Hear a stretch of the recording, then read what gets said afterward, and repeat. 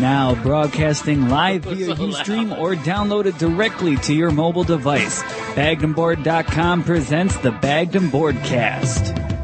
Oh my goodness, that is crazy. Why are we friends with Mom? I'm glad I didn't get slapped. I'm glad your mom isn't here. You said your parents don't listen to this. He just looked at me like, should I punch him? It doesn't work if you're not wearing a mariachi suit. We're not wearing a mariachi suit. I don't know. Oh, podcast. Hey, everybody, welcome to another episode of the Bagged and Boardcast. It's episode number 158. I'm Chris. I'm John. And I'm Paul. We're a weekly podcast that comes to you in three ways. The first being The Week in Geek, bringing you the top geek stories of the past week. Then we go into the list. Oh, shit, we have the list. I forgot about that. The books that were coming out today, February 6th. And then we follow that up with our weekly rotating main topic. This week we're bringing you our January look back. We've got a whole stack of books to talk about here.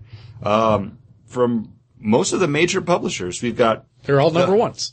The Hunted from DC Comics, Batman and Robin Annual from DC Comics, Star Wars #1 from Dark Horse Comics, Thunderbolts #1 from Marvel, Young Avengers #1 from Marvel, Morbius the Living Vampire #1 from Marvel, and Fairy Quest #1 from Boom Studios. It's a lot of books. A lot of books. We're going to be talking about a lot of stuff. And the first thing we're going to talk about is, of course, beer. And February is a time for lovers and a time for those that might be having a little bit of a darker time. To celebrate those darker times. Those of us who have darkness in our hearts. And seek justice. I'm sorry. Okay. Something in my throat. Very good Princess Bride joke right there. Good on you. Thank you. We have, as John suggested, Black IPA month. I did. And this is your beer, Paul. This is my beer. It's all you, bud. It's Sublimely Self-Righteous Ale, and it comes from Stone Brewery. And this is a really bitter IPA. But I like it. I like it a lot. It's got a really nice hop flavor to it. Mm-hmm. You don't get that like smoky toasted that you get from most black IPAs until the very end there. Yeah. Like it kind of creeps up the back of your throat. Whoa, Paul's karate chopping microphones now. Mm-hmm. Paul, you're using my TV. I like. He's using John's CD as a poster. Bitch. And he has been for weeks now. It all comes out. Episode 158, where the shit hits the fan. Didn't even realize. Or Paul hits John. You mean John hits Paul? I imagine you just goading him into it. Oh, yeah, probably. Then I could hit him back and it'd be fair. Oh, and now he's cleaning it like on his shirt. Like, no, see, it's good. And I'm going to throw it on the chair. Throw it on the chair. Later on, I'm going to get some steel wool and really go to town on it. Yeah. It'll only skip on your car stereo. It'll be fine. It'll be fine. Oh. Let me paint it. I like this. I like it a lot. We just had the double arrogant bastard last month. Not on the show, but John and I. Yeah. It's that bottle your mom gave me. They drink without you, listeners. How does that make you feel? I think Paul's the one who was like, they drink without me. We had some nice beers yesterday too, Paul. That one was really bitter. This one, not so much. No, this is it does have a little bitterness to it. It has a little bit of a smoke to it, but it's really nice, really drinkable. I could probably sit down with the bottle. By the end of it, probably a lot of just like lip smacking, like noises, because my tongue would probably be really dried out. But my tongue's kind of dried out already just after 2 sips, and my lips are chapped. John said he was going to kiss me on the way over here to make it better. No, I just said I would do that. Oh, okay. Not to make them better. I told you that too. It had nothing to do with helping the meal. I know. I just wanted to say that because I thought it'd be funny. Just between us. So out of 10, because we started that last week with the Blue Point Toxic Sludge. How many points would you give this out of 10? I would give it an 8. What did I give Toxic Sludge? I don't even remember giving it points. I'm not going to tell you guys. I don't remember assigning points. You gave out of 10, right? Just out of 10. I don't think we did give it points. If we did, I don't remember. We had a lot to drink last week. You did. There are points written down here. Well, I need to know how many points I gave Toxic Sludge. I don't want that to... But in order to... Because I like the Toxic Sludge more, but I don't remember what I rated. Okay, you ready? Yeah. To hear their point totals? I gave Toxic Sludge a 6. Okay. I was the harshest critic. John, you gave Toxic Sludge an 8. Oh. Oh, Whoa. You guys didn't give much room to... no wiggle room there. No wiggle room, really. Chris, you gave Toxic Sludge a 7.5. 7.5. Remember, I gave it a 0.5. Because you were a jerk. And you basically made our 10-point system a 20-point system. Then I will give this a 9.5. Really? I think I like it more than the Toxic Sludge, so it needs to have a higher... See, the Toxic Sludge had a little bit more drinkability to it. I literally do not remember what it tasted like. We had... You liked it enough. I liked it more than this. Yeah. You know what? I'll give this an 8.5. Chris? I'd probably give this a 7. It's good. I like it. But I like the sludge was a little bit more drinkable. Like, I could see myself just sitting down with that 4-pack all to myself and just having fun sitting around reading. This is a sipping man's beer. This is definitely difficult to just drink if you wanted to just drink something. I can't mainline this. This is it's definitely a step down from the Sierra Nevada Celebration Ale, which was so hoppy. Yeah, it blew your tongue out. Yeah. But this is definitely blowing my tongue out right now, so I will have to give this a 5.5. Wow. Look at Paul, I'm raising the half. I knew you would do it. I had faith in you. To. Everybody else was. And we got one more beer coming out later in the episode. Hopefully we'll regain taste buds. I'm hoping so. I don't know why you would go Stone first. Because that's what Stone is known for, just that.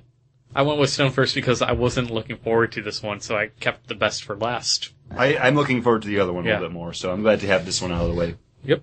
So, let's get right into the news. We have news to talk about. We have news. Something that I am excited about, and I'm pretty sure that Chris is, because he's a Park and Recs fan, is Chris Pratt being cast over lots of other higher, I wouldn't say bigger names. Yeah, for Guardians of the Galaxy. What is it, Star-Lord? Playing Star-Lord in the Guardians of the Galaxy movie. Which I'm actually really happy to see him in this role. And I really like the actor. He does great on Parks and Rec. I've seen him in a couple other things that he's done. Moneyball, and just recently Zero Dark 30. Oh, you saw that? I did. How was it? It was good. A little boring, but good. He's kind of all over the place. That was un-American, sir.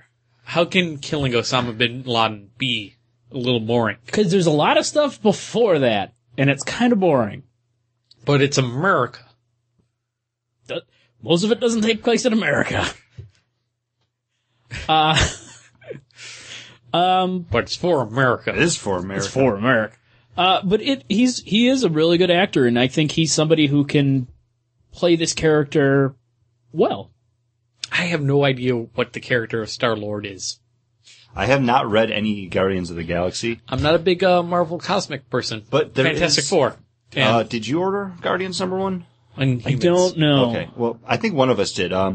Next month, I believe it is, or it could be the following month, there is a new Guardians of the Galaxy #1 coming out by Brian Michael Bendis and Steve McNiven. Yep, McNiven on our. We'll be doing that a preview of it on the look back for whatever month that is. I think it's going to be March at this point. But who knows? Maybe there's something there that it hooks us. Maybe we'll really be excited for Guardians of the Galaxy more than just because it's, hey, Burt Macklin's going to be in it. I know. FBI. I know Abden and Lanning were doing Guardians of the Galaxy for a while, and that was, from what I've heard, was really good. So I might want to try to pick those up and trade. Because I enjoyed their Resurrection Man. You did. You did? Yep. And since we're talking about stuff that takes place in outer space, why not talk about Star Wars a little bit more? Because there's nothing more outer space than Star Wars. Nothing. It is a far, far away galaxy. Hey, we're going to be talking about a Star Wars book in the look back, so why not talk about movies? So the CEO of Disney, Bob Iger, came out and said, yes, they are planning on doing this. Just news released today. So we're breaking it. Oh. And by us breaking it, we've read it on news sites, comic book news sites. Yeah, nobody called us personally. Tell us. Nope. But, they're looking to do some prequel movies of a young, Han Solo and a young, Boba Fett. Baby feets. Yeah. Baby Fett. Baby Fett. Where? Baby feets. Baby feets. Paul didn't get that reference because he never listened to your MC Chris CDs because he was using it as a coaster. I was. Unknowingly. Unknowingly. I'm looking forward to the new trilogy, especially now that they've got J.J. Abrams involved. I mean, this is all very premature to be like, oh, cool. I think Jango Fett, not the best handling of the Boba Fett lineage with the prequel trilogy, original trilogy. I don't know what to designate stuff as anymore. But I would look forward to a Boba Fett movie. This is supposedly going to be taking place between A New Hope and Empire Strikes Back, or Empire Strikes Back and Return of the Jedi. It's not going to be an origin story from him, from what rumors are saying, but we will be supposedly seeing an origin for Han Solo, which could be pretty badass. Will it be him saving Chewbacca's life by the end of the movie? We could probably get that in there at some point. Yeah. You can't have Han without Chewie. Will they... See, I would like just me personally, I would like the two already together in being that space pirate that how he wins the Millennium Falcon in the card game? That kind of him, you know, where young Lando would be awesome to see too. How he cheats him? Where Lando goes, you old space pirate. Like, I want to know that old space pirate. Like, I don't want him like, I'm just learning how to fly. You know, that kind of Han Solo. You want this to be Firefly, basically. Yeah, like, I want him to be that Working kind of... for Jabba. Yeah, like him just being kind of that badass guy that, I'll do kind of the right thing right now because I have a conscience. I'm gonna help this out. Conscience. I don't know what you were saying there at all. But it has to end with him dumping the cargo and escaping from the Imperials. Well, even he gets boarded sometimes. Yeah. It has to end there. And the middle has to be, the movie has written itself because we know a lot about his back history without seeing his back history. Yeah. This could be really fun. People are already lashing out saying like, oh, this is a cash grab. They're diluting the franchise. And it's like, what more could they do to dilute Star Wars? Like, it's been milked for everything it has already. And the thing is, that teat's almost run dry. Even in let's go way back in time, Dawn of the Jedi, everything happens still on the same planets, Tatooine, and it's like, really? Can't you? There aren't any other planets in this galaxy that's so far away. Yeah, apparently not. Apparently, Tatooine, nobody wants to go there, ever. It's horrible. Everything happens there. Like every video game I ever play, you have to end up on Tatooine. At least once. Well, and this kind of goes back to what we were talking about when we were doing that Force Storm thing, is you want to see those familiar faces and those places. Like, don't want to jump ahead, but I really liked reading Brian Wood's Star Wars. Yeah. Because it's that familiar territory, and they're giving you that like focal point to be like, oh, they're on Tatooine. I know about the place. And then they just throw a bunch of other crap in there that you don't care about with Force Storm. Like, they could go to other planets, but why? Like, that one's so well established. Stop hitting the doors now. I'm so close. Trying to tear the door off the frame. To not. And why we go to other new planets is to expand the universe, to flesh it out more, rather than dilute the universe. And okay, here, when they tried to expand stuff out, remember what we got? Yeah. It was the prequel trilogy. We got Naboo. Like, yeah. So I have hope for this. It's not a new hope though. Yeah. It's the same hope I went in with before. And also, they're rumored to do a Yoda prequel. Darth Maul and Jabba the Hutt were also one. Really? Darth Maul? There. He was a badass character for like the minute that he appeared in the movie. Yeah, because people love him. I mean, he's still kicking around. He still has things where he pops up and he's like half robot. What? Yeah, he's got like robot legs, and he's really pissed because he doesn't have a dang anymore. John writes a lot of fanfic. I don't know, I'd be pissed. That's why Qui-Gon Jinn comes back as a blue ghost. To console Darth Maul. About his missing robot dang. But that's kind of like the biggest news. Big news is, another big rumor is Sony is slated to maybe announce their PlayStation 4K on the 20th of this month. Yeah, on their Facebook page, they had a little teaser video that says "See the Future" and then gave the date of February 20th, 2013. Also rumored is Microsoft is supposed to announce their next Xbox in March, too. Yeah. So this could be Sony trying to beat them out the gate. And both are going to be supporting Blu-ray and or Ultra HD. So that's why you get 4K, because it's, like... It's crazy because TVs can't handle anything more than like 1080p right now. Correct. But there is I know there's a couple televisions that they showed at CES this year that are 4K. They're really pricey. Yeah. But when you want to get I that imagine expanded... they're probably all done by Sony. When you want that expanded Hobbit movie on your Ultra HD disc... I'm fine with just regular DVD, so I don't care about that kind of thing. Like, I don't what's know. the size of your television? It's like 26 inches. Yeah, you don't need to worry about it. But that's the thing, like, I don't feel the need for a gigantic If you TV have a either. 90-inch screen, then you need 4K. I don't need a 90-inch So you can sit screen, 2 inches away from it and really enjoy that lack of pixelation. Wow, you could really make out Darth Maul's robot dang on this 4K. Like, I'm No, kind he's of... mad because he doesn't have a dang anymore. well, he's got robot legs. Why doesn't he just get a robot one? It's me that, John. Because they haven't gotten to that technology. I mean, Luke just had that where he could feel the pin prick his finger.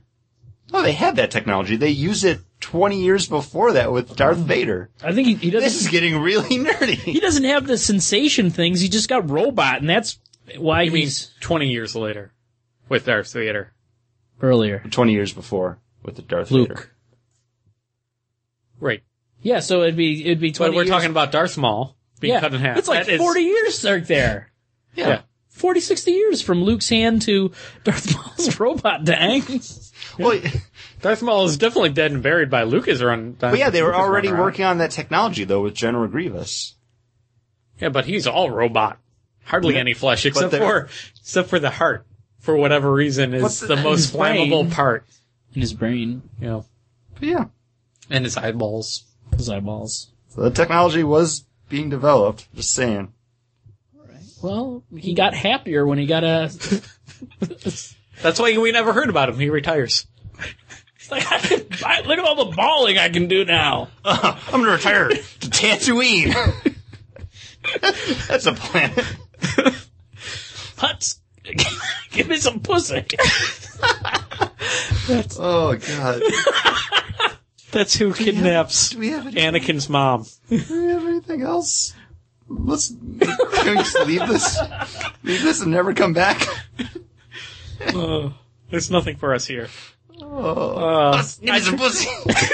Tried to take it to more rumors is that the Microsoft system is going to have an always on connection Which in is order just to dumb. 27% of Xboxes right now are not connected to the internet. That's not smart. It is smart in the way that since the beginning of video game consoles, they've been there to sell video games. That they sell the hardware, except for Nintendo, at a loss in order to get video game publishing. And to make sure that the video game publishers are on board with creating new video games and making sure that they're and paying that licensing fee, they're going to have to do something about the used game market and piracy.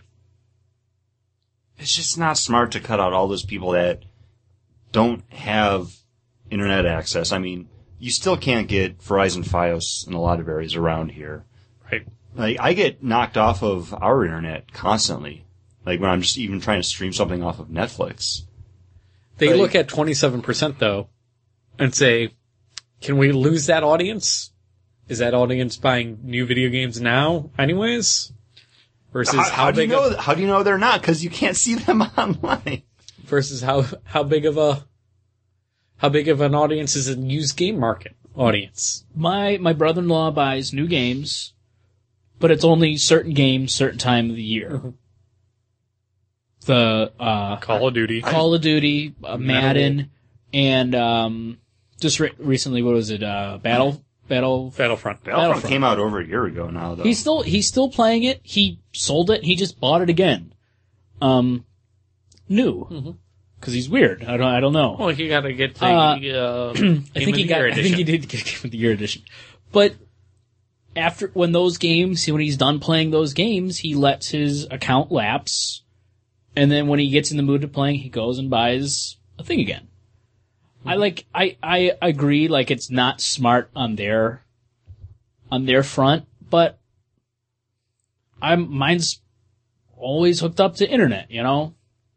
I think if they go this route, though, they're going to have to do it away with Xbox Live as we know it. If you have to be connected to the internet, people aren't going to want to be paying $60 a year. You can be connected to the internet without being Xbox Live.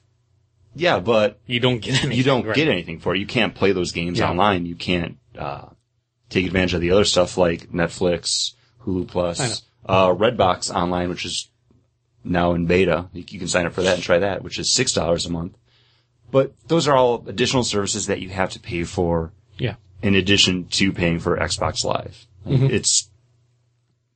It just doesn't make sense at that point where PlayStation, they give you those for free. You don't have to pay for that online. Mm-hmm. And PlayStation's patent was to have an RFID tag put into their Blu-ray discs to make it locked to one console. Yeah, which I think that's just stupid because, hey, imagine not being able to take a game over to your friend's house to just sit around and play Madden or anything. You're going to have to pay a $5 unlock fee. Yeah. When you put it in your GameCube or game system. Your GameCube. Your game box. Because that's a current system. I didn't mean to name a system. I tried to come up with the most generic name for a game system ever. And I came up with GameCube. I would have come up with the Playbox. I don't know. I think if they do go that route, I think I've seen that porn. People are gonna probably not be so quick to jump out and buy those brand new games. $60 for a game that doesn't. I don't know. We already do it with a lot of the used games, anyways. With you buy it used and then you pay the $10 to get that first DLC that came for free. Yeah. If you bought it new. It's been happening for the past 3-4 years now. Yeah, but you can still buy that game pre-owned for $30. It's better than paying that $60 for it. Right. I don't buy as many new games as I used to anymore because I can buy them pre-owned. I can get them a lot cheaper. Mm-hmm. Because a lot of the games, they're not worth that $60 anymore. I went out, I got it right when it came out, Rage. Beautiful looking game. Very fun to play. Extremely short. It's a 3-disc game that's only I don't know, 3 days of playing it. Mm-hmm. And, I felt ripped off. It's I bought this brand new. Arkham City. I bought that brand new. I felt like I got my money's worth. Yeah, Borderlands. I feel like I got my money's worth. Buying all the DLC. I definitely feel like I got my money's worth. Rage. Brand new. 3 discs. Wow. Nothing, no playable value. No going into that world after I beat the game either. Mm-hmm. I had to start from scratch. I couldn't go and do all the extra achievement unlocks after I beat the game. I had to do all that stuff in the game. Mm.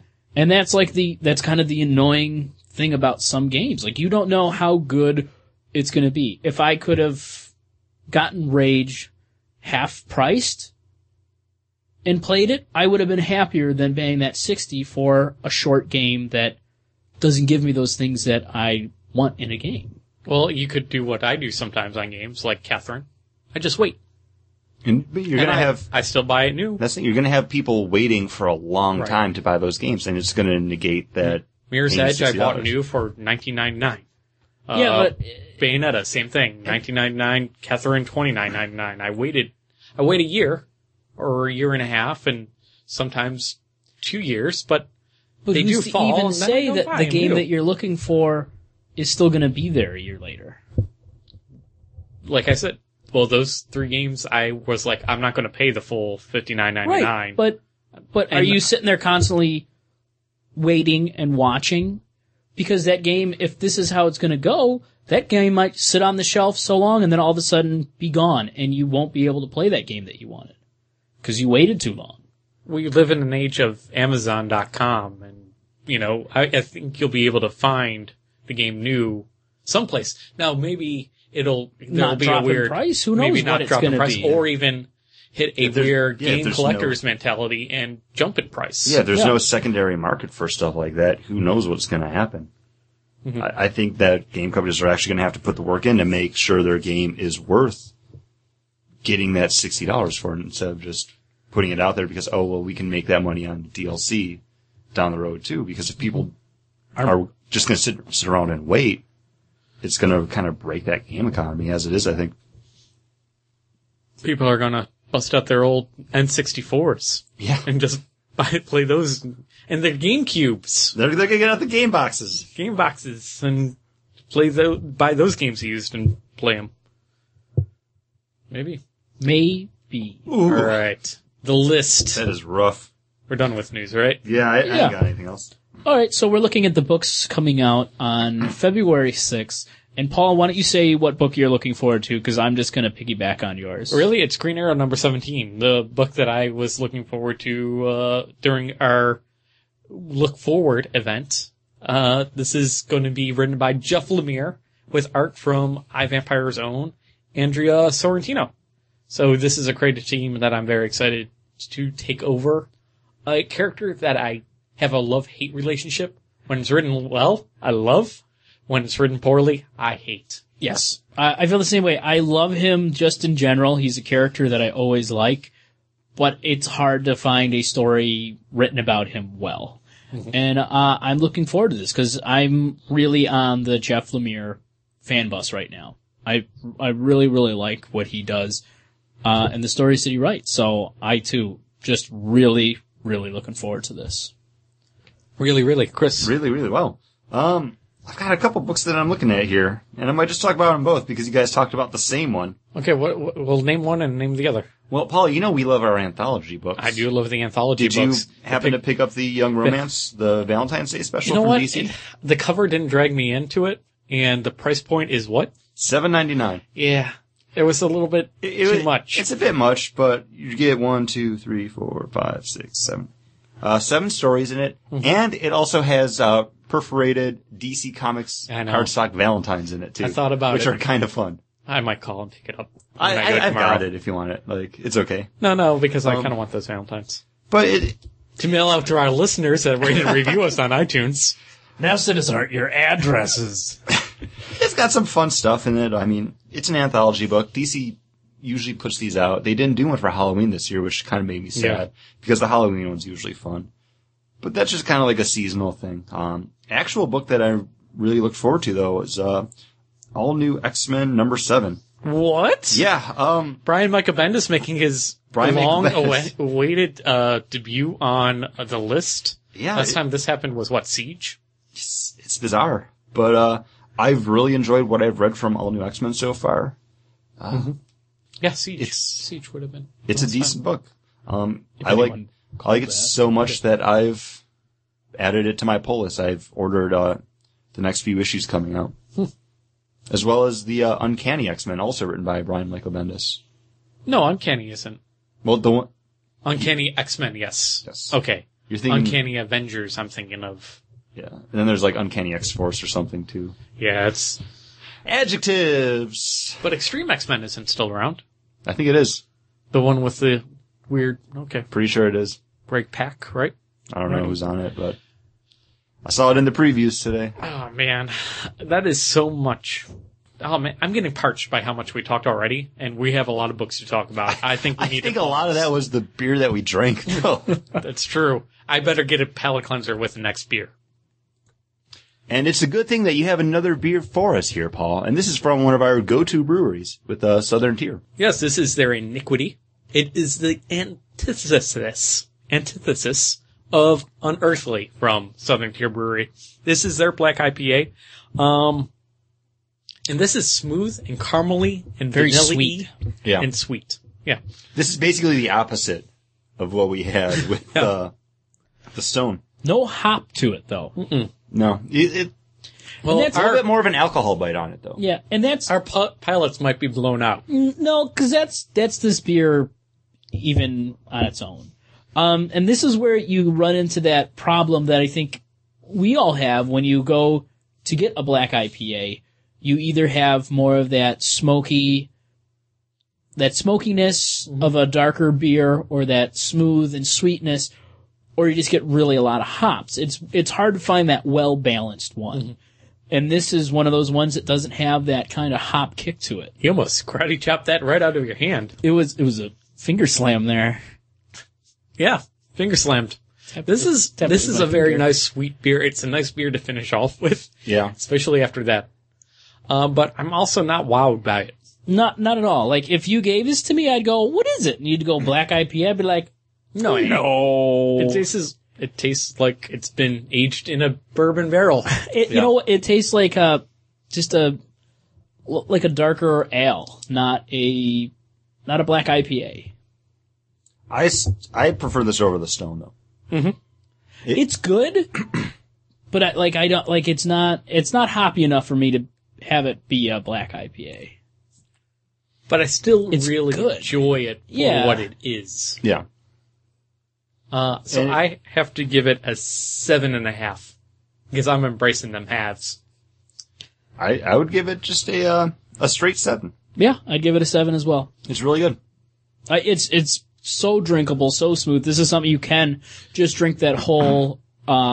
Chris, you realize you just tied your Stone. Yeah, but I can't put it at a 7.5 because I don't like this as much as the Toxic Sledge. Okay.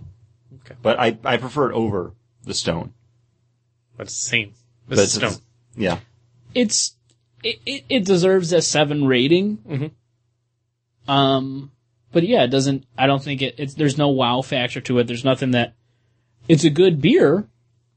Yeah. Not exactly what I'm looking for in a black IPA. When was this bottled? Because it has a little bit more of an alcohol bite on it. I don't know. Do we have, okay. No. Where'd you put the bottle, Paul? Because I'm wondering if this has Out in been the sitting kitchen. on the shelf for a little bit.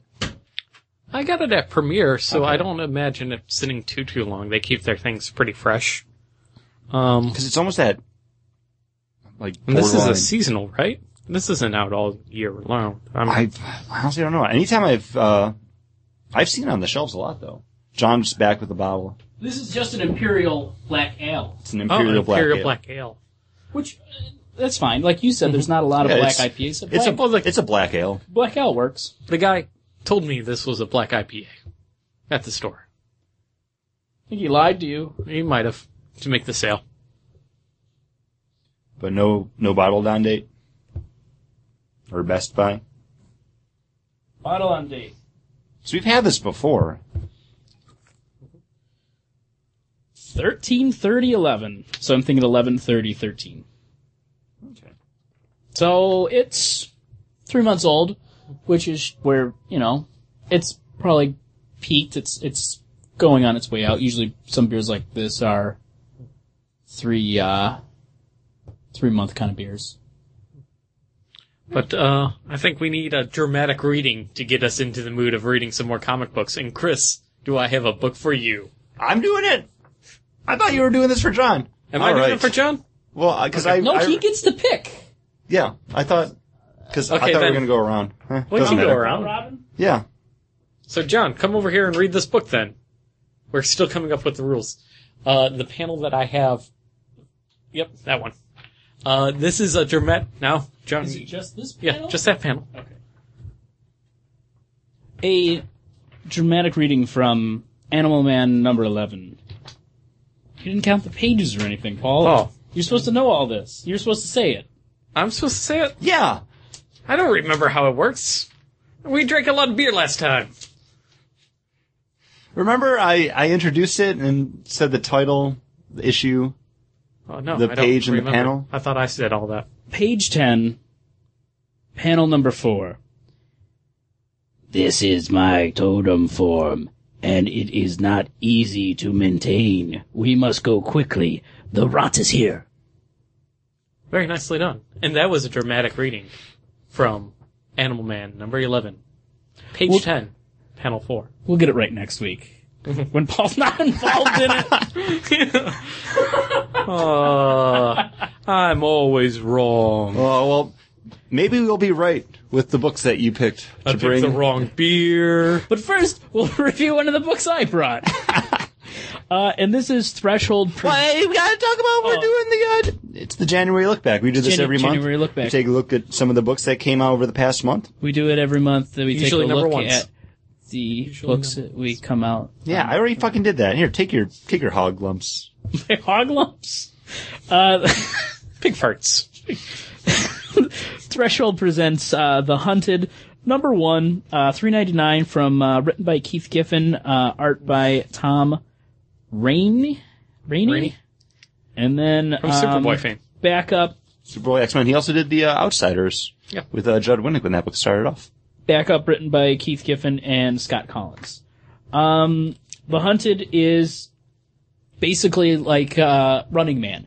It's a TV show on an alien planet that is tracking fugitives, and everyone on the planet is allowed to hunt this person, kill him for a reward of some type.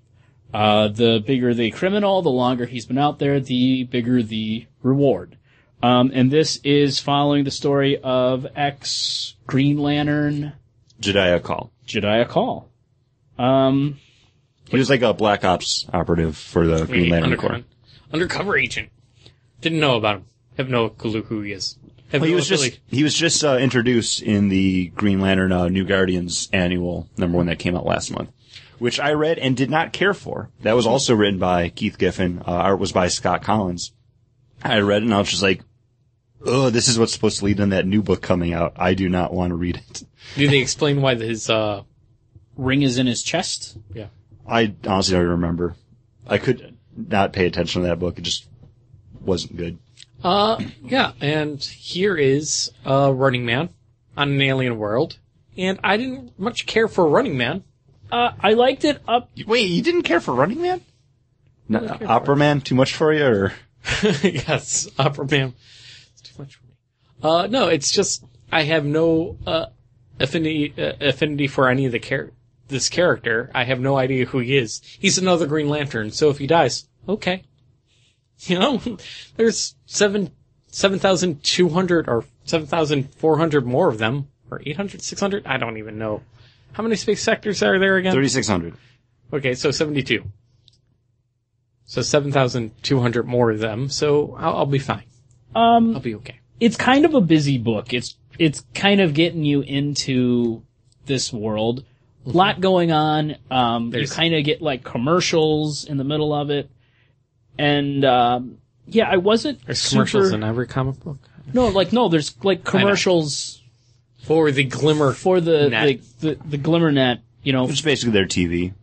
And I wasn't super thrilled with it, but I really did like the backup Larfleeze in it. I thought it was kind of fun. See, I like the main feature a lot more than I thought I was going to. It's not something I would pick up or read if it wasn't put in front of me, though, but I liked it. I think this is a book that could have at least a few issues, and do okay. Because it's a different type of book from what you get over at DC right now. It is definitely on the threshold of being good. But right now it's bad. And I was kind of wondering, like, Threshold Presents, is it going to be like their space book series is Threshold, and then Somewhat, this is just their first take on it? Mm-hmm. Yeah, I didn't order any of the other ones because I wasn't sure how it was going to come out. And after reading it, I'm probably not inclined to pick any more up. I think if I heard better things towards the end of it, I might pick up the trade. I do enjoy Keith Giffen, but it wasn't the best. Those are especially out of all these number ones that we had that came out this month. Those were all ambush bugs, right? That we're talking. That's his race of people. I'm guessing. I don't think so. It looked like him, but I don't think it is. Okay, they were kind of ambush slugs instead of ambush bugs. And also, got confused between Stealthy and Ember. Yes. Like, they looked almost exactly the same, except for, I guess, hair color, but Ember changes her hair color. So I thought she kind of... They had the same knives, so therefore... I don't know why you wouldn't give one, like, long hair or something. Or, kind of introduce them. But in one of the upcoming issues, they're reintroducing Captain Carrot into the DC New 52. Yeah, but that's not going to be part of this run of The Hunted. Yeah. Is it? Yep. Really? Okay. My bad. He's kind of like a grizzled space pirate looking thing now. Like, it actually kind of looks kind of fun. But is he part of the Zoo Crew? No mention of the Zoo Crew because it's taking place in this Hunted universe kind of Running Man thing. But that's an issue I'd probably be more likely to read than just this one. Because you have an affinity for the character. A little bit. Yeah. I've never read anything with him. I just like the idea of a space rabbit. I think I have number 1. Back from the 80s. I don't need to read it. I just like stuff that stars rabbits. Like Space Jam. Or in a box somewhere. I'm not going to dig it out for you. Sorry. Yeah. Usagi Jimbo, right? Yeah. Yeah. Stan Sakai. Next we got another one that I brought is the Batman and Robin annual number 1, $4.99, written by Peter Tomasi and Adrian Sif. Man, you love spending money this month. $3.99, $4.99. I know, and it was an annual. The premise sounded fun. And in this book you have Damian sending Bruce Wayne across the globe, Europe well, Gotham's on one side, of crossing to the other side of the globe. Other side of the ocean, maybe. I want to say. Where's Gotham located? I say Chicago. It's kind of in the center. He's going to The United States. All right, are we going to split hairs on that? Yeah, I was, and I did. The podcast can go back and listen to it. But you have Damian sending him on a scavenger hunt, basically to all places in his past and his parents' past, where his parents proposed, Where Bruce Wayne's parents proposed, where they had their honeymoon, where they were just at a place with a young Bruce. And the whole time Damian's having him do this, he's running around in a Batman suit, talking in a grizzled voice, and waiting for that sun to fully go down so he can go back out into the night. He sends his dad away so he can have Gotham for those, 3 days. Mm-hmm. And it's a very, very fun read. This is why I like Damian. And I wish we kind of had more Damian stuff like this, because I think Pete Tomasi handles him so well as a centerpiece character. Not just having him on the outskirts, but having him be the focus. I think he works excellent. This is one of those books that I read and I'm like, oh, so Damian isn't just a pestilent child that he seems like in every other book, where he's just kind of doing the one-upmanship constantly. He's actually, in this book, he's actually trying to get approval from his father. Yeah. It was a lot of fun. I've been picking up Batman and Robin for, I don't know, maybe the last 6 months. And I have been enjoying them. I do enjoy the Damian in it. And he can be kind of bratty, but he's been doing a better, a Damian that's trying to be his own kind of Robin and trying to solve his own little crimes. So I really like this to go with the Robin that he's been writing. And, I think it's a character that you gotta work yourself into. And with 16, 17 issues down, he's kind of really getting that character and doing a good job with him for me. You knocked his Batman. Ampersand did that. Oh, so you're just gonna leave it? Yeah. Mm-hmm. Well, Damian's been around for, at least 4 years now, right? I think it's probably because it was Grant Morrison's run. Yeah. Close to 5, maybe? Yeah. The first time that I remember we were at a panel in Philadelphia and they were talking about Damian, though. Grant Morrison, I was with Lisa. Yeah. So that was 4 or 5 years. Yeah. Yeah, maybe it was 5 or 6. Grant Morrison's first issue was with Damian being introduced to Bruce Wayne. So he's been around a long time, and hasn't really grown on me since then. He was he reminded me so much of Superboy Prime, who also came out around that same time. That pestilent, almost talking to the readers about, wanting to be more badass than badass. But here he seems just like a kid who has all the training that Batman can provide. I just love that moment too when he saves the little kid. He's like I hate kids. I was like with the kid, kid's like, best Batman ever. It's like they're jumping from the burning building. It's fun. And then he just goes, I hate kids. It's a fun read. When Gordon realizes that it's not Batman and it's Robin. He's like, Robin, come on. What are you doing? I don't have time for this. And there's some great Alfred stuff in here too. And there's actually some really fun Bruce Wayne bits too. Mm-hmm. I wish Batman and Robin was more like this every month, because it's a book that I probably want to read. Yeah, me too. Not that I have anything against it right now, but there's more to it. It has moments, and it's something that it doesn't always happen. Here's just one more question I have to ask, because John picked up this book, and it's a Batman title. Is it a Batman book? It's a Batman book. Okay. Just wondering. Because Batman books are Batman books, as in your own words. In your own words. Bag and Board Bite. I wanted to make sure. Detective Comics #1 by John. Batman book's a Batman book. I wanted to make sure this was a Batman book. I'm pretty sure it's a Batman book. His name is in the title. Okay. So, Star Wars #1 over at Dark Horse. Speaking about names that'll make you buy a book. Yep. This is a Star Wars book.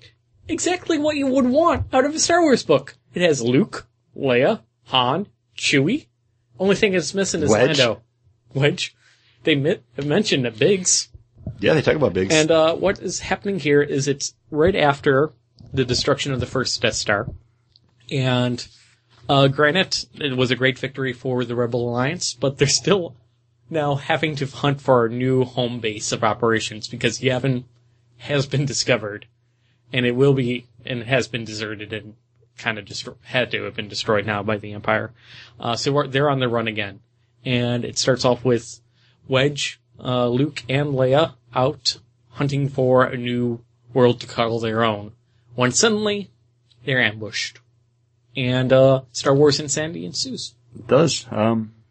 Written by Brian Wood. Mm-hmm. And who did art on this? Carlos Standa? Yeah. Yes. This is what I want out of a Star Wars book. For any of those other Star Wars books that we've read for the show, or I've just picked up to flip through, this is what I've wanted. It's those characters that you know and love, handled well. I think Brian Wood does a good job with these characters. I mean, they're characters that are so just, you know them. And in the back of the book, he says that since 1977, when he saw the first movie, he has been a fan of these films. And it shows. It really does. And the art's really nice.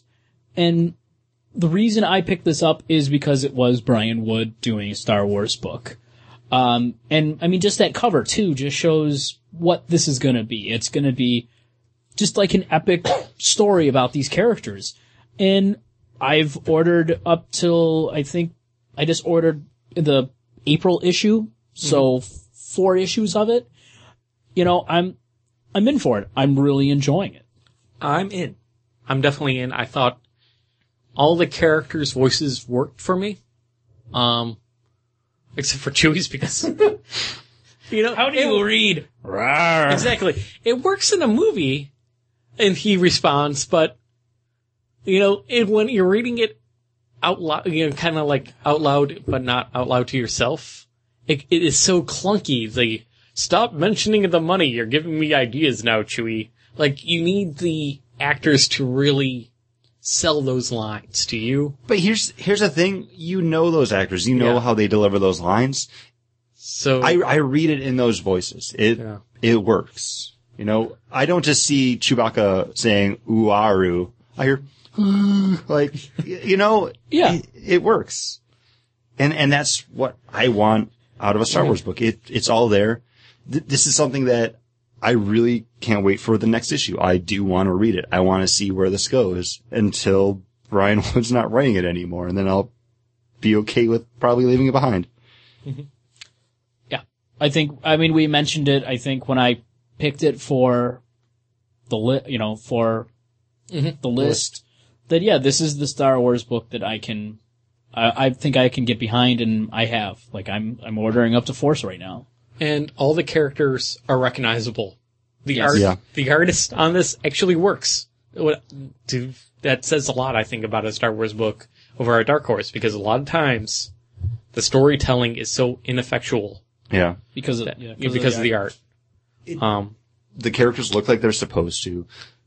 The way they're not that dead on or anything, but they work close enough that you definitely know. Yeah, you know who they are. When you look at the pages. Like a little kid who watched the movies, you could open this up and say, "Who is that?" And a kid could say, "Luke." Leia. And I love the attention to the detail on, like, the TIE Interceptors, the TIE Fighters, the Star Destroyer, the X-Wings. I do like he's got the normal, like, the layouts and everything are fun. And he has that nice, like, darker lines and stuff. Like, I really do like the art on it. It's a solid book. This is everything I always want out of a Star Wars book. So, thank you, Brian Wood, for finally giving me a book that I want to read from the Star Wars universe. And I'm so glad, because during the beginning part where it's just them and TIE Fighters X-Wings going around talking, I'm like, ooh, how long is this scene going to last? Oh, thank goodness. The Imperials showed up. Right when I needed them to, because I'm like, Paul, this goes on that's for like 4 pages of just of talking heads. And there's like 5 panels per page. There's really not that much there. It does seem a little, it does seem a little daunting. It wasn't too much. You guys have obviously never read any of the Rogue Squadron, like, expanded universe books, because it's all just people hanging out in TIE Fighter or X-Wing fighters and talking.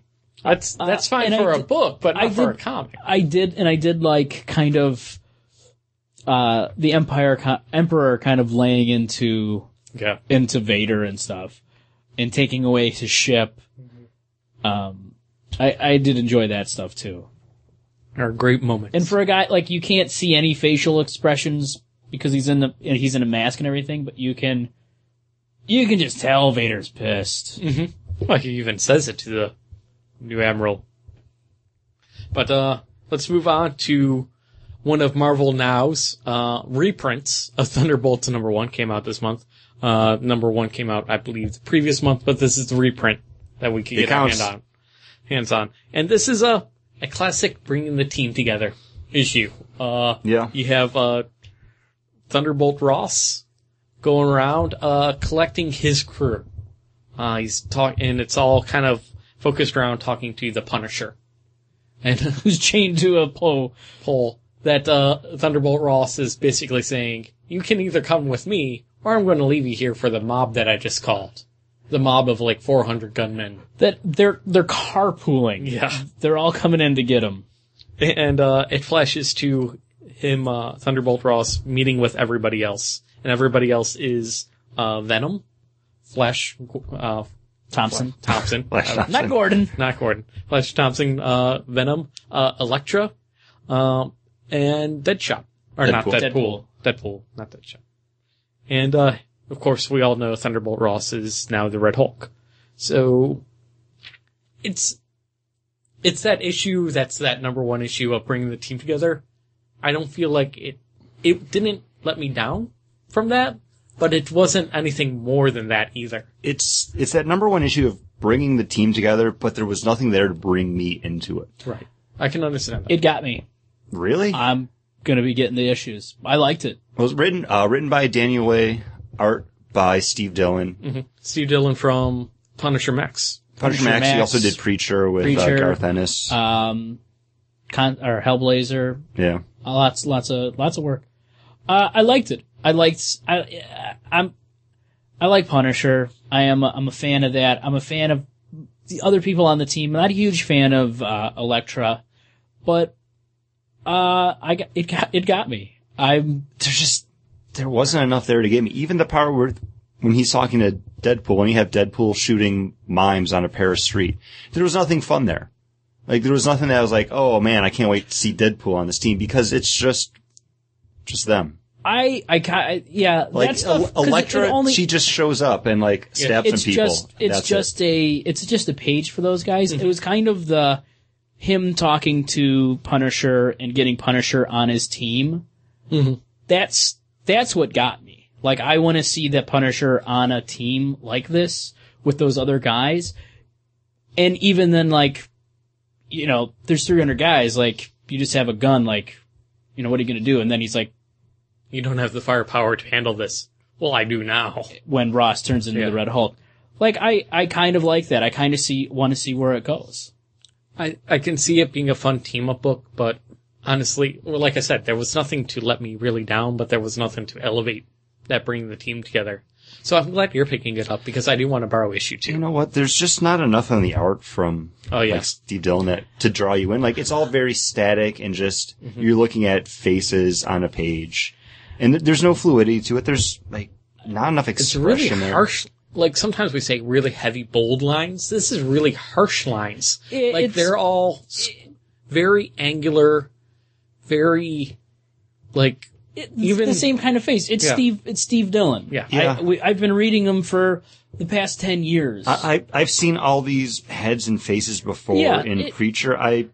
There's not enough there to make me. It's nothing new, but it's a style that I know, and it does get a little daunting after a while. But I don't know. It got me. I'm glad it got you, because if you pick up issue 2, I do want to read issue 2 to see. I want to give it more of a chance than issue 1, but I was like, ooh, I don't know if it's worth my $3. Yeah, I don't. Was it $3? Yeah. Oh, well, maybe not. $2.99. Yeah. Okay, yeah. I don't feel the need to read a number that 2. 1 penny gets some. Even if after spending $4.99, even if you picked up number 2, John, I didn't want to do that for it. And you were like, "Hey, I've got it," I'd be like, I don't need to read it. Bring it over, John. I'll read it. We can talk about it. Oh, okay. Maybe do a. You know, we both read like Justice League Dark and Dark Knights. We never talk about them. No. Well, we never do Bagging Board Bites anymore. That's true. But now your face is better. Yeah.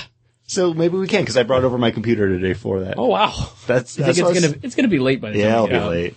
But we got one of Chris's favorite books. One of my favorite books. I'm glad it's back. I picked this for my list pick a couple weeks ago. It's Young Avengers #1, written by Kieran Gillian, art by Mike Norton and someone else whose name is escaping me. Jamie McKelvey.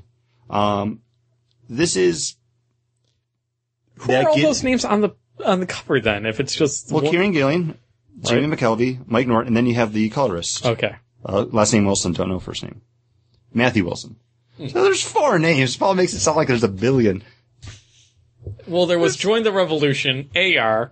Yeah, Marvel puts a lot of crap on their covers now. Marvel now. This is that quick intro to the characters, but not getting the team together. And here's the thing. Some of these characters, I don't even know, like the new Miss America.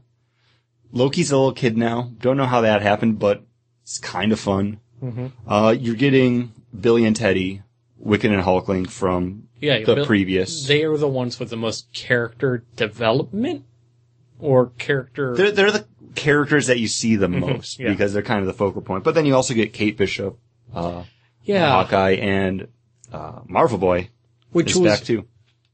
I have to say, Kate Bishop, this first 3 pages was really a letdown from this Kate Bishop, because she's this character when you first meet her in the original Young Avengers. She's this girl that doesn't take any shit from anybody. And here she is as this kind of doting, like, just girlfriend character that's just so into this boy. She doesn't know that she's up on a space station. Yeah. She doesn't remember that it sounds like she banged him the night before. Okay, and then you're like those first 3 pages, and then on page 4 you have her jumping into a spaceship and taking off. This is a great layout that it has. Like page 3? Yeah, it's the captions going, I have no superpowers, I have no powers and not nearly enough training, but I'm doing this anyway. Being a superhero is amazing. Everyone should try it. And it's fun, like, and those are the pages that's what hooked me into this book. It's not the fact that it said Young Avengers #1 on the cover and I'd be buying it anyways. It was when I saw this, and then you flip it and you get the title like Young Avengers style over substance. Okay. that was enough to hook me there. Very and then good. it goes into the character stuff with Teddy and Billy. Yeah, Kate Bishop, though, who was this character that was held hostage, but she was not going to be the damsel in distress. She grabs, throwing stars and basically starts assaulting her captors. In this book, she's doting over a boy, gets into a spaceship, blasts off, and does nothing else for the issue. Well, because the rest of the issue is all about Right. Billy and Teddy. He's there, Marval, or not even Marval, Norval, is blasting away scrolls with, guns that form out of his Gun pants. bullets. Gun bullets that form out of his Gauntlets. gauntlets. And No, she turns around. She's going straight up against that one ship that's there, and you see a smile on her face. Okay. And that's where it cuts off. And you want her talk to- about those first 3 pages of her just being like doe-eyed and doting over this boy. She's a teenage girl who woke up next to a very attractive young male. Okay. Like, I'm hetero enough to admit. Novar's, he's got it going on. He's sitting there just dancing to like 60s like girl groups. Like, it's a different kind of intro for a different kind of book. Right. It's just not as strong of an intro as we've had before with the character, and that's what I'm complaining about. She was just such a fiery, strong female character. And- Yeah, This, but you I think don't- it's less than that. And then It's Paul, so much but then less than turn the page and there it is. No, you don't. And Paul, you had her like doting over a boy with Patriot too.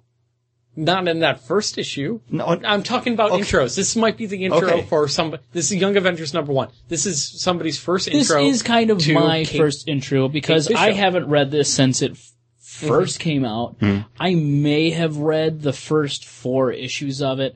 I didn't stay with it. The only thing I know is stuff I've caught from Chris or you talking about it.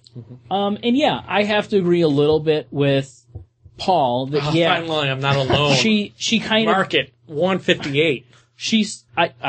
I'm with you both because she does start out that shit. she starts out that way, but then you see her kind of going into action like she's in a spaceship, she's in the shit, like she's going for it.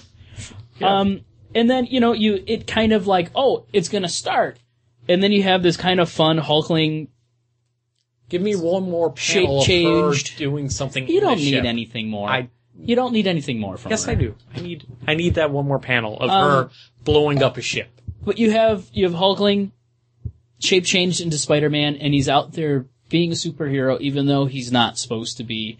And you have him and his relationship with Wiccan. The thing that I really did like was Child Loki spreading all the food out on his table, like making like a pentagram and stuff with it, and doing some magic. Like, it is a fun book. I'm not sure how these characters are. I really do like the page layouts. Like, yeah. There's a lot of story per page. a lot of stuff going on, and it looks good. And the stuff with the end with Hulkling's mom and everything coming back. All interesting, all fun. I did like it. And kind of like you with the other one, like, I don't need to read anymore. If you gave me the next issue, it might sit in my stack for a little bit before I get to reading it. I would read it, but it's not something I'm kicking down doors for. It's fun. It's good. If you enjoy the Young Avengers or, you like kind of those fun books, it's perfect for that. And this is what I miss is that fun young superhero book. Like it's been forever since Young Avengers or Runaways. I mean, there was Avengers Academy, but I only picked up 2 issues of that because the Runaways were appearing in it.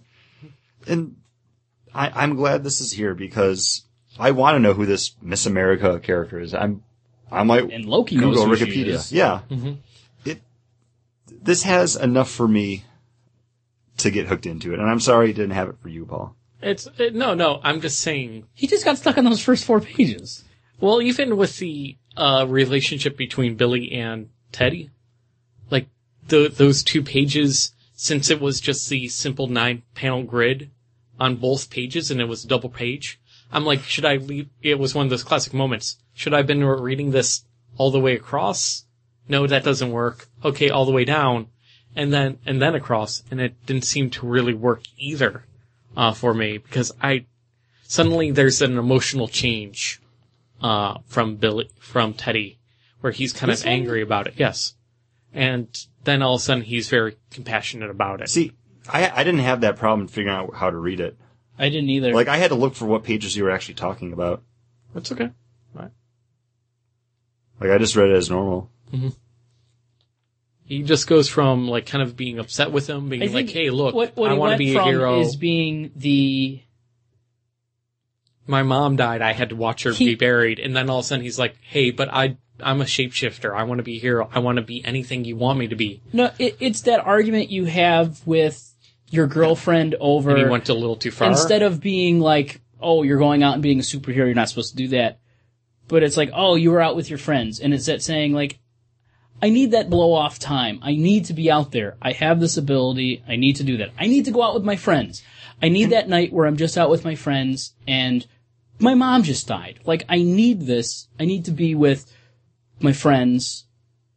Like, you should understand that. And then you also get and you and I got together because of that. And you've turned your back on it because of what happened with your mom. That's not who I fell in love with. And I think he says that exactly. Yeah, he says, I fell in love with a superhero. I'm like, did he mean somebody else? No, he means him. Okay. And then it was just it turned on a dime, I felt there. That's relationships with girls. I mean, that's in a relationship. Yeah. You've been in one way too long, Paul, to know that that's when you're dating someone and they have like that hissy fit, and then there's always something else there to it. Yeah, he turns on a dime on that, and that's where I'm like, maybe I'm reading through this wrong and went Paul back and is an reread old it. man too. Yeah. I am old. I got a lot of gray hair. I'm not as old as, I don't know, a living vampire, but I'm pretty old. He's not that old, though.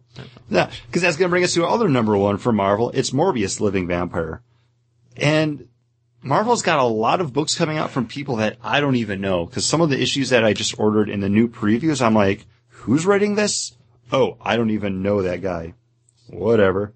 And I'm flipping through looking for characters or creators on this, and there we go. Written by Joe Keating, art by Richard Elson. But what we have here is a reintroduction of Michael Morbius, the Living Vampire. This is a man who is Michael, not Mikhail? I always think it's Mikhail Morbius. I don't know why. I think it's just pronunciation. Yeah. But apparently he escaped from the raft in Spider-Man 699. Didn't read it. Didn't know that. But this is him on the run and just kind of having shitty luck. He kind of outlays his powers, who he is, how he got in this situation, and then what led him to his current spot, which is being shot in the subways and dying.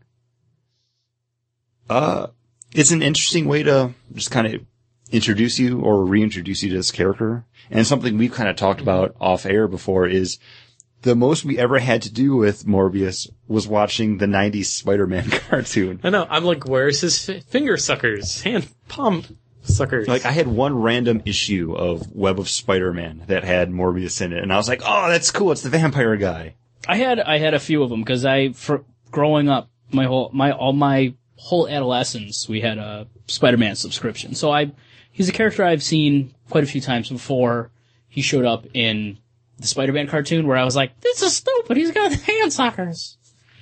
But that was under the comics code thing, though. Like, he wasn't. That's why he was created, though. He was a living vampire, so he didn't actually count. But yeah, the hand sucker thing, that was just, you can't have vampires sucking blood on TV. Fox, for the Fox cartoons in the morning.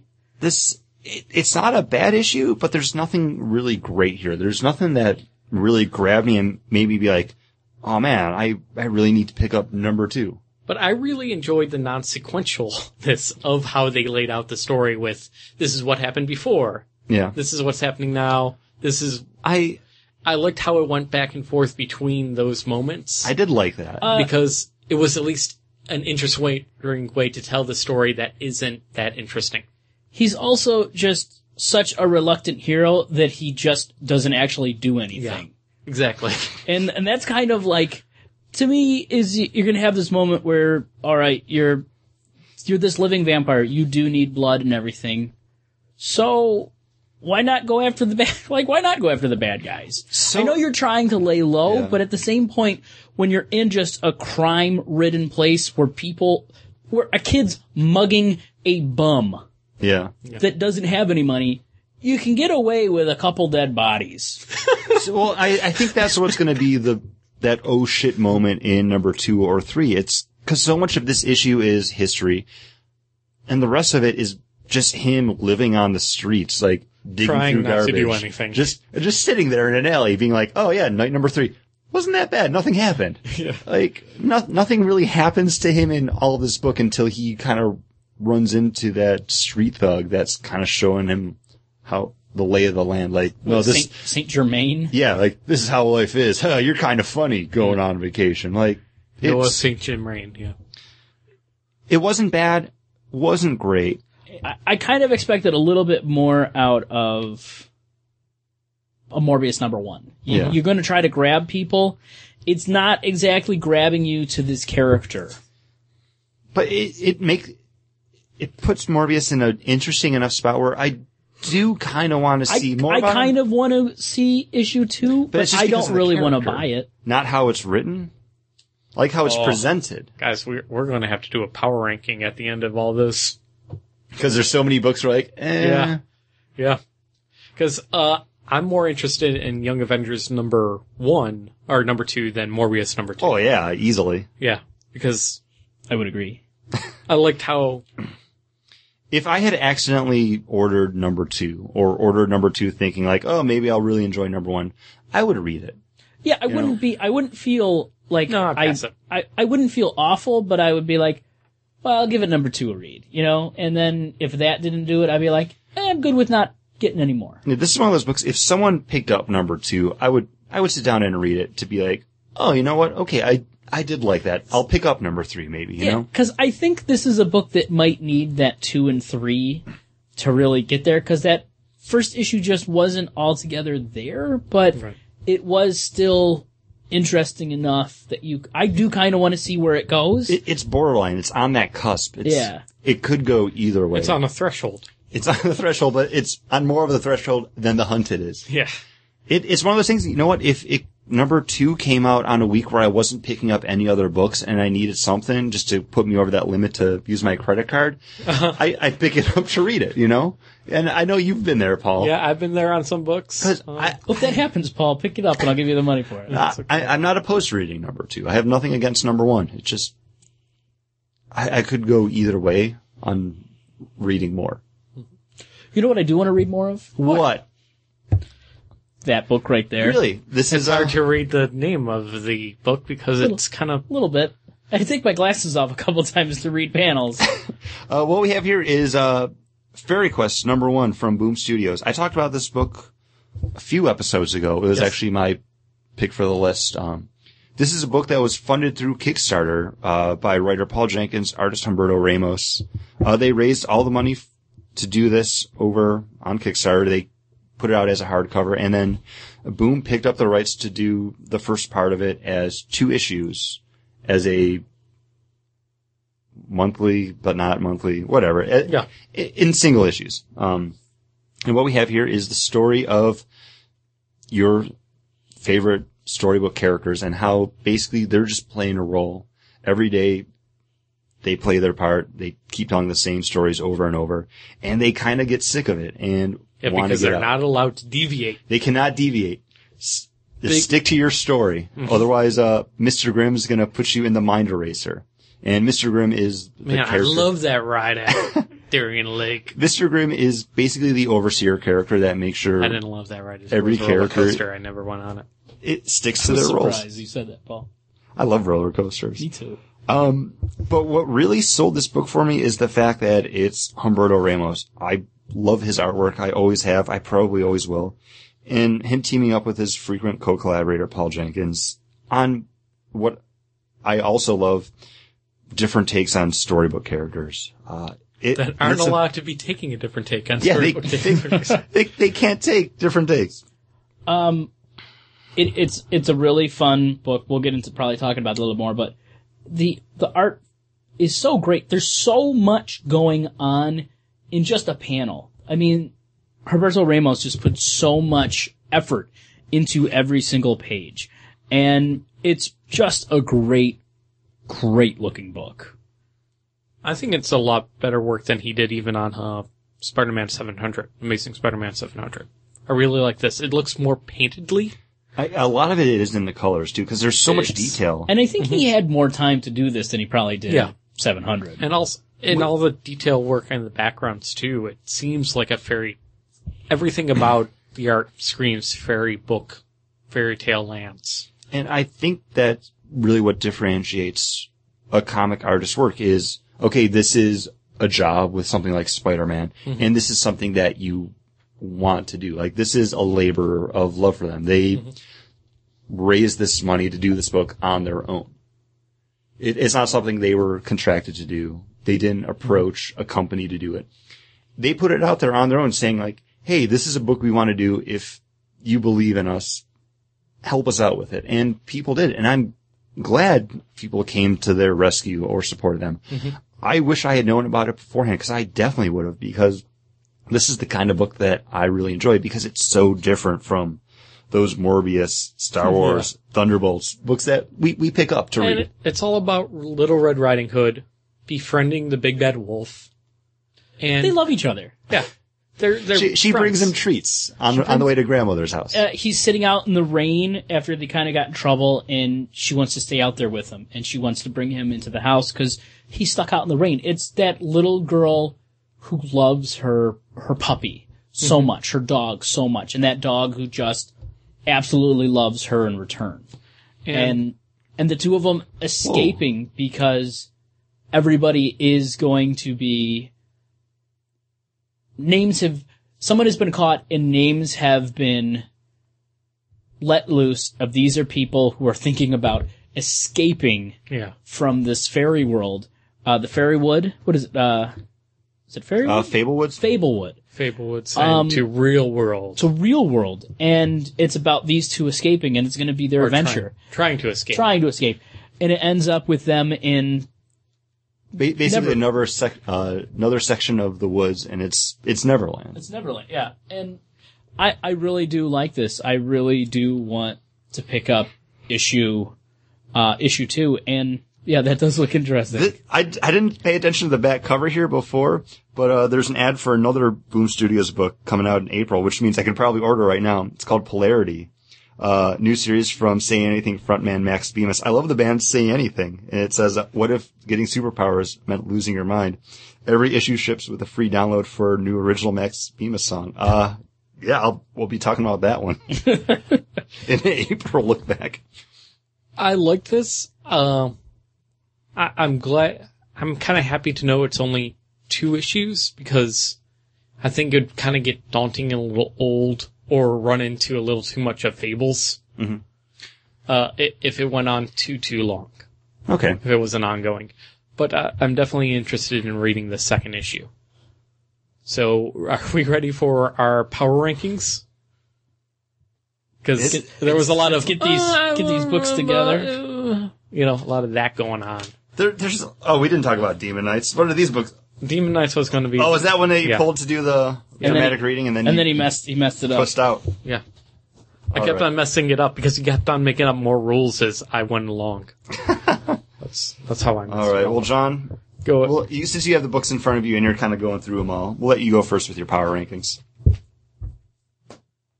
Get all of the books in front of you. Yep. He's looking through them. So how are you doing, Paul? Oh, he's ready. I'm ready. Number 1, Star Wars.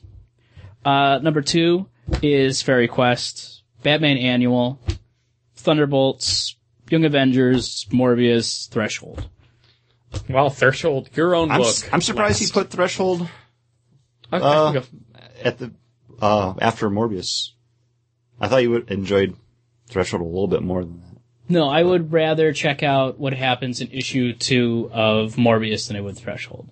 Even though I did enjoy the Larfleeze stuff. The Larfleeze at the end. That would be the only reason I would pick up the book, but it's not worth the $3.99. It's not worth that at all. We didn't really talk about the Larfleeze stuff too much while Paul was kind of getting the books in order. I didn't like the way that he was really handled because it was just so much of him grandstanding. It didn't feel like the Larfleeze. I don't know if it's just because it wasn't Jeff Johns writing it, who I think we've really seen handle him almost always up until like this point. Yeah. Well, I have to go also with Star Wars #1. Then Young Avengers #1. Even after all my complaining about it ranked up high. It ranked up high, but it seemed like such a less than the very first #1 of Young Avengers I got, which was 8 years ago now. Yeah, very, very different creators. Yeah. And that's something that Kieran Gillian said in the very back end, where he was like, how do you write Young Avengers when you're not Alan Heinenberg? Because he didn't want it to be an Alan Heinenberg book. I'm very interested to see where it goes and what's going on next with these characters, and I'm hoping to see more heroic from Kate Bishop in this new... I want to know the story of this Miss America. Then Fable Quest. Then Thunderbolts #1. I did enjoy it enough. Then over Batman and Robin annual, because again, Damien's not my real cup of tea. Your favorite. But I did enjoy him more here than in most books. Even though I do kind of enjoy him when he's just like he was when he's taking the piss out of the other Robins. I kind of enjoy that quite a bit. So I loved him in the Grant Morrison's run with him and Dick. He will always be Dick Grayson's Robin to me, more so than Bruce Wayne's Robin. Then Threshold presents The Hunted, because Running Man is better than a living vampire. Wow. And that's only, and that was, those last 3 books basically were like the best of the worst class, especially the last 2. No, I can definitely Threshold versus... I'm just trying to buy you some time. No, it's okay. As you were passing them off to me, I had a basic idea of how I wanted to do stuff. For my #1, I did Fairy Quest just because you can tell this is something that they wanted to put out, and they were proud to have worked on it. You can tell the passion behind it. And it's such a gorgeous book. I really do look forward to reading more of it and hopefully seeing more down the road from this, because I don't know if it's something I would continue to pick up for a long span of time, but if they did it as a series of like miniseries, 4 issues here and there, if they can keep up this kind of quality, definitely. I want to see where they go in Neverland with Peter Pan. I have to say, how does Peter Pan know Red Riding Hood? Exactly. If they were to come out and say that Red Riding Hood had her mind erased multiple times and she keeps ending up with Peter Pan each and every after the mind erasing, and then she just falls back into the same pattern and comes back to Peter Pan, I would be very interested, much more interested in the book. Also, why is he kind of that outcast in that forest? Because they said they never go into that part of the woods. I imagine Peter Pan is not gonna follow the rules of Grimm. Yeah. So I like that I see him as that huge rebeller of everything. So, #2. Young Avengers, this book that I love, and I really enjoyed this issue. #3, Star Wars. This is everything I've always wanted in a Star Wars book. 4, Batman and Robin Annual. This is so much more than what you get monthly with Batman and Robin. I wish it was every monthly, because this would probably be something that I ordered before John got a chance to get into it. Then I went Morbius Living Vampire. It's right on that edge. I could love it if it just gets a little bit more solidified. Then The Hunted, it was that Running Man aspect for it. Running Man across the universe. That's pretty cool. And then Thunderbolts, it's just nothing there for me.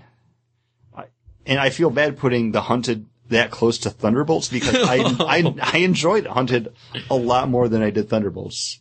So much more that I feel like I wish there was another book I could put in between them. Polarity, that you haven't read yet. I have faith in that book. It was only this 1-page ad. I thought that I could have gotten a lot more out of this book. I realized that it was on the back of another book. I really enjoy the band Say Anything. I'm looking forward to a comic book by Max Bemis, because the dude's insane. crazy. Has Say Anything toured with Say Ferris? They have not. Say Ferris isn't around anymore, sadly. Well, that would have been good. Just a little history on Say Anything. The first two albums that the guy put out, Is a Real Boy and Was a Real Boy, were actually done as a rock opera about himself as the main character, who is kind of like this underground scenester who writes music and then automatically becomes famous when he finds out that he has a gift for just writing songs, and when he writes them, everything comes pouring out of his mouth and he speaks the truth and people just flock to it. Huh. It's really bizarre, but it's kind of cool. Polarity! I'm looking forward to that. If you think we speak the truth about comic books, or you think we speak a bunch of lies, let us know by rating and reviewing us over at iTunes. We just got another one from Mac the Machine. Yay, Mac! So thank you very much. You can do that over on iTunes, or you could contact us in other ways. Find us on the Facebook page Yeah, Bagged and Board. and the Twitter. We always put up what we're going to be doing for the episode right before we record, so you'll get a little sneak peek. And let us know what you're reading, what you're drinking, what you're watching, because, hey, we can only come up with so many episodes. We would like some help with that. I know. And we've already gotten several from different listeners that we're planning on doing. And Yeah, our monthly look back, our trading policies are basically fueled by listener comments. yeah, right now, yeah. Yeah. Very exciting for us. And hopefully this is exciting for you. You can email us. Email us your contact ideas. at baggingboardcast, or email us individually, Chris, John, or Paul at baggingboardcast.com. All right. Until next week, where we'll be doing something awesome. We're sure of it. You keep on being awesome by telling us how you're awesome. Be a fairy quest, Not a living vampire. not a living vampire.